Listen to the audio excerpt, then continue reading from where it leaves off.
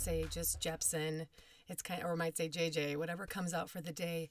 It is Sunday. I don't even know the date, January 7th. And welcome. I hope that you enjoyed the last podcast where I talked about the hardest 5 years to date of my life. And I realized that I forgot to talk about a few things that were huge during those 5 years that I left out. I think I've just blocked them from my memory, but one of them was like after the tonsillectomies, after all the tubes, during that time, Treyu, who at the time was 3, he didn't have tubes. He didn't have the tonsillectomy. I was like, yeah, hallelujah, brother. He's the only one that's not having a problem. But he was developing this horrible rash on his leg. And I was like, what is happening? And earlier I had taken him into the doctor and he had strep throat. Surprise, surprise. And so they gave him, sometimes I prefer just to give him the Rocephin shot, which is just like a one and done, get her done. Instead of like a 10-day antibiotic, because when my kids are on antibiotics, especially ceftonir, they develop C. diff, which is Clostridium difficile. I don't even know how you say it, but it's a horrible, horrible gastric like problem that can be fatal, and turn into colitis and just tear your insides apart. So Xander has had that twice. Kenya has had that. And so I was trying to prevent that for Treyu and gave him the Rocephin shot in his quad, which is an antibiotic, which just, goes right into the bloodstream and takes care of the strep. But what we didn't know at the time was that he didn't have strep and that there's another nasty virus that takes the shape that can mask itself as strep. And he developed this horrible rash on his leg. We didn't put 2 and 2 together. The doctors had to get second opinions because his leg was red, raw, and rock hard, and we did not know why. And itchy and hot. It was like his leg had a fever. And he ended up I took him to primaries because his lymph nodes, he had like tennis balls in his throat. And they didn't know what it was. And finally, after doing blood work, he had acute mononucleosis, which is just mono. Freaking mono in a 3-year-old. And people made me feel so stupid because they were like, how does a 3-year-old get mono? I was like, I don't know. But the doctors thought it was strep, so we gave him this antibiotic. But this antibiotic had a very adverse reaction, or his body had an adverse reaction to the Rocephin shot that was supposed to be meant for the strep, but he didn't have strep at all. It was, in fact, mono. So that was trippy. And then I forgot to mention that Kenya was vomiting profusely and diarrhea like double dragon. And it was bad. And she was 18 months old. And I was like, what is happening to this little baby's body? Just, again, shredding her insides apart. So I ended up taking her to primaries because she was so dehydrated. And she tested positive for rotavirus. I was like, what the heck? She was immunized for that. It was kind of my first real taste of what was happening, or how immunizations and vaccines and sicknesses work. Like, yes, she was immunized for it. Yes, she had the vaccine, but I said to the nurse, I'm like, she was immunized for that. Like, me thinking that she won't get that ever again. She said, well, Rhoda, I even remember her like quoting it as Rhoda. She's like, Rhoda broke through.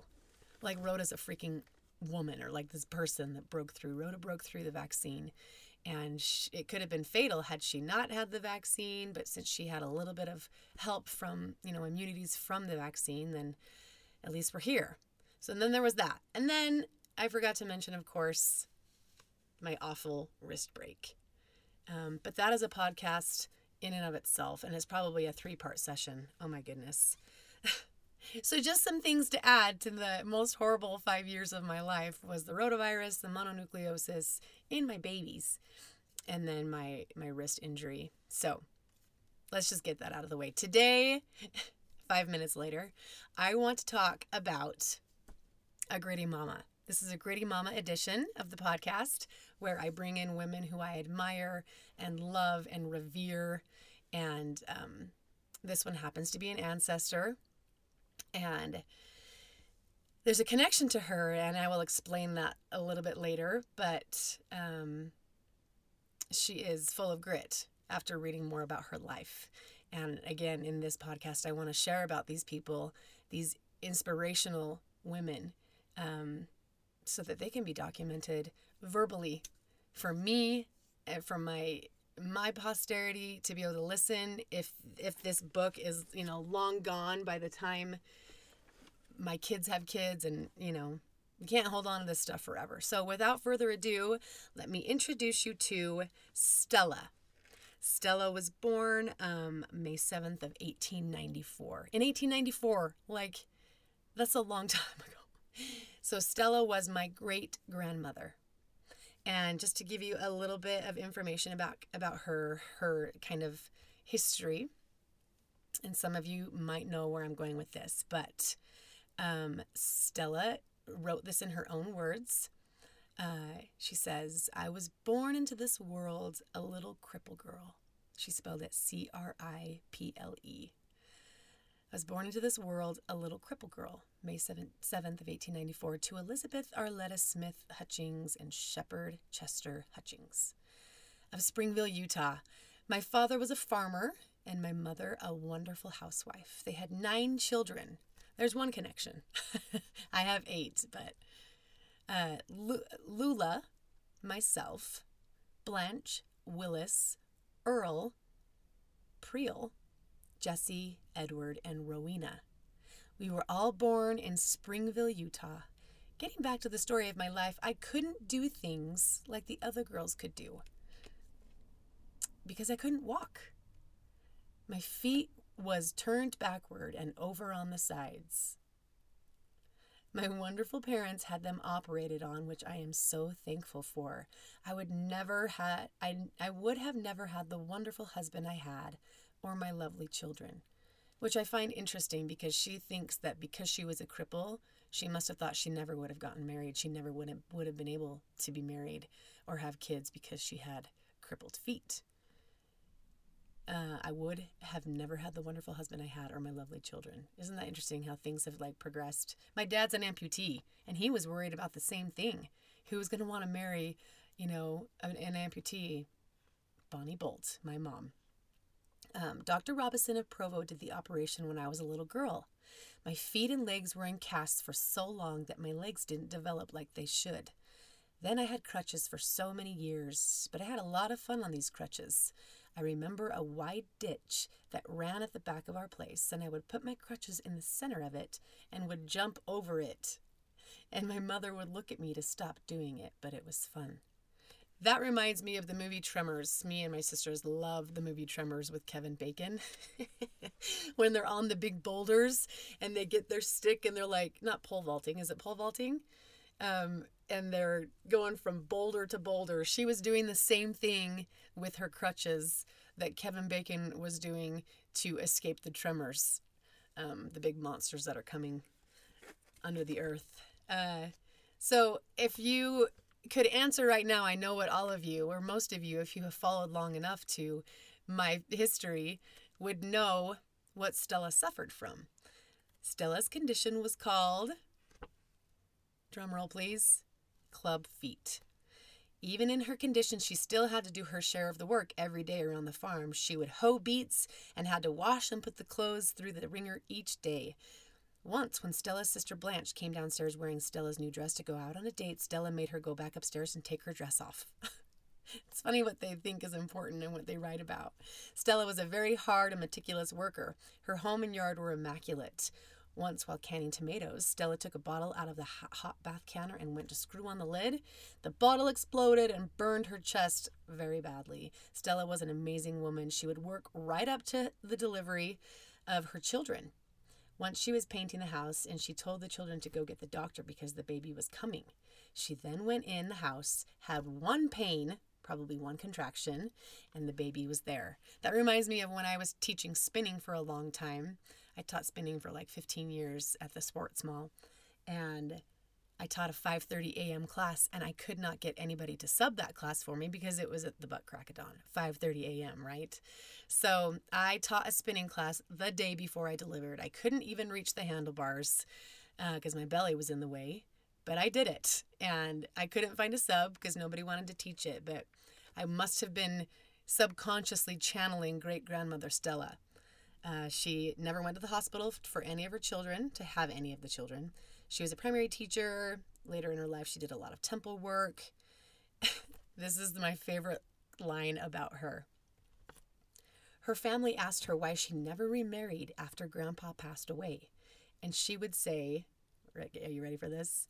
I'm not going to take care of somebody else's old man. Even though her life was hard, she had some things that were easier for her than the rest of the world. She died peacefully in her sleep at home, where she had borne all of those children, still capable of total independent living, which is the way she would have it. So I am connected to her with the fact that she had so many children, the fact that she had unmedicated babies, the fact that she didn't want to take care of anybody else's old man. And I hope I get to die peacefully in my sleep. And the other thing that we have in what's the word I'm looking for? That we share, the things that we like, are that she loved ice cream. Loved it. She I'm just looking at some pictures over here that I will attach, but she was a powerful woman, and I'm proud to call her my ancestor. But I wanted to tell you one of the stories about her when she was delivering one of her babies. She had, the 1918 flu pandemic had come around, and it had killed, I think, 20 million people globally. And it's interesting because in 1997, they had saved an 80-year-old specimen of the virus, and it turned out that it originated in pigs, in American pigs. Something about how birds infect the pig with a virus, and the pig has to genetically change or genetically mutate or something, which then creates and causes a virus that is lethal and fatal for humans. Correct me if I'm wrong. I am a no doctor. That's just something like that I read. But so the war is going on. Is it the war? Yes, there is the war, World War I, as well as the Spanish flu of 1918. 7th, 1918.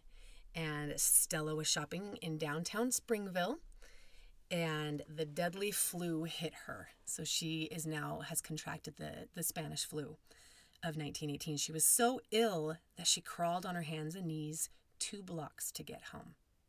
She crawled on her hands and knees. You guys, this reminds me of when I was in my mission in Paraguay and I had my first kidney stone. And I was hurting so bad. We had no phones. We had no car. We had no bikes. I crawled. I didn't really crawl on my hands and knees, but I was bent over like I was bent in half, curled up in a ball as I walked like this to my leader's house so that I could use the phone that they had to call a doctor to come and help me through this horrible kidney stone experience. And it was at 3 a.m, so I feel for her, crawling on her hands and her knees to get home. She was living with her parents at this time, and Stella was in her last trimester, let's just add insult to injury, of pregnancy. The doctor was sent for because Stella had gone into labor. The baby was born with the flu the next day, December 8th, 1918, at 7:40 a.m. It was recorded from Stella that the doctor said, "Put him over in the corner, he won't last very long." Keith survived because of Stella's excellent care. Every night she would bathe him on the kitchen table. She would put powder on him, rub him down, and put Vaseline on his eyebrows and his eyelashes. So Keith happens to be my grandfather, my mom's dad. And I guess he was known for his extremely long eyelashes, and everybody says that it was because of the Vaseline that she just bathed him in. So my grandfather, Keith Bolt, was born, and I believe it's Joseph Keith Bolt was his full name. So he is my grandpa, son of Stella, Stella had the club feet. Keith wasn't supposed to survive. They said, put him over in the corner. He's not going to make it. He's got the flu. They just kind of discarded him. But a mother's love and tender loving care saved him. And one quick funny story about grandfather Keith. Okay, you guys, this is hilarious. He, in 1922, September of 1922, so he's 4 years old, a laxative company left a sample of chocolate-flavored laxatives on every door handle, every doorknob in the neighborhood. And Keith thought, of course, at 4 years old, what did he think it was? He thought it was candy, and he ate a whole block of it. So it is said that Keith Bolt coined the phrase Hershey squirts from that one little adventure. I just thought that was so funny because that has lived on for decades, a century, more than a century, that Keith Bolt coined the phrase Hershey squirts. Anyway, moving on, Keith and Mary Lou get married. This is my grandmother, obviously. They have 10 children. And one of those children is my mother, Bonnie Bolt. And Bonnie Bolt marries my dad, John Jepson. And then they have 6 children. And I am number 5 in that family of 6. And in 2007, I got married and had 8 children. And wouldn't you know it, 125 years later, I go to an ultrasound for my 7th baby. And I remember the nurse, the ultrasound technician, going to get a doctor. And they both came back in and said, well, it appears that on your scan, we have detected that this little boy has a club foot. And I remember I knew what it was. I knew that it was a foot that was like bent backwards like this. I think my first question was, is it clubbed foot or club foot? And I think that she said it's clubbed, but everybody just says club foot. It's just interesting where my mind went first. I wanted to know the exact specific term that it's called. But 125 years later, that stinking gene, that stinking chromosome survives 125 years, multiple generations and family members, and skips this person and that person and lands on Nico. And my little Nico was born with a club foot, right clubbed foot, unilateral club foot. And, you know, we call it his lucky fin, his special appendage, whatever you want to call it. But sometimes I'm like, in my head, I'm like, damn you, Stella. And other times, I feel a piece of her and her grit like flowing in me, which then flows into Nico. And it has been a journey, and his clubfoot experience is an entire podcast, if not more than one, for another day. And I will talk about that because it was definitely challenging and also rewarding to see how far he has come and the differences in their treatment. Back in 1894, there was no Ponseti method. There was no Dr. Ponseti that came up with what is practiced now. It was have club feet and have surgery later as a kid, use crutches. You can't run, walk, do any of the things that other kids are doing, and you're called a cripple. And in today's world, there's a Shriners Hospital. And there are orthopedic surgeons and orthopedic doctors who can change the shape of a child's foot so they can walk on it, run on it, and play like a normal, regular kid. So I'm so thankful for the example of Stella, that she fought through it, that she didn't let it get the best of her, and she allowed it to make her stronger. She allowed it to help her develop a skill set, a drive, a mentality of never giving up, And I hope that I can instill that in my little Nico, my little clubfoot cutie, as they're called. So thank you for listening. I hope you enjoyed as much as I did learning about Hershey Squirt's crippled grandmothers and where the 1918 flu came from, and about my precious little Nico. It is Julie Jepson signing off.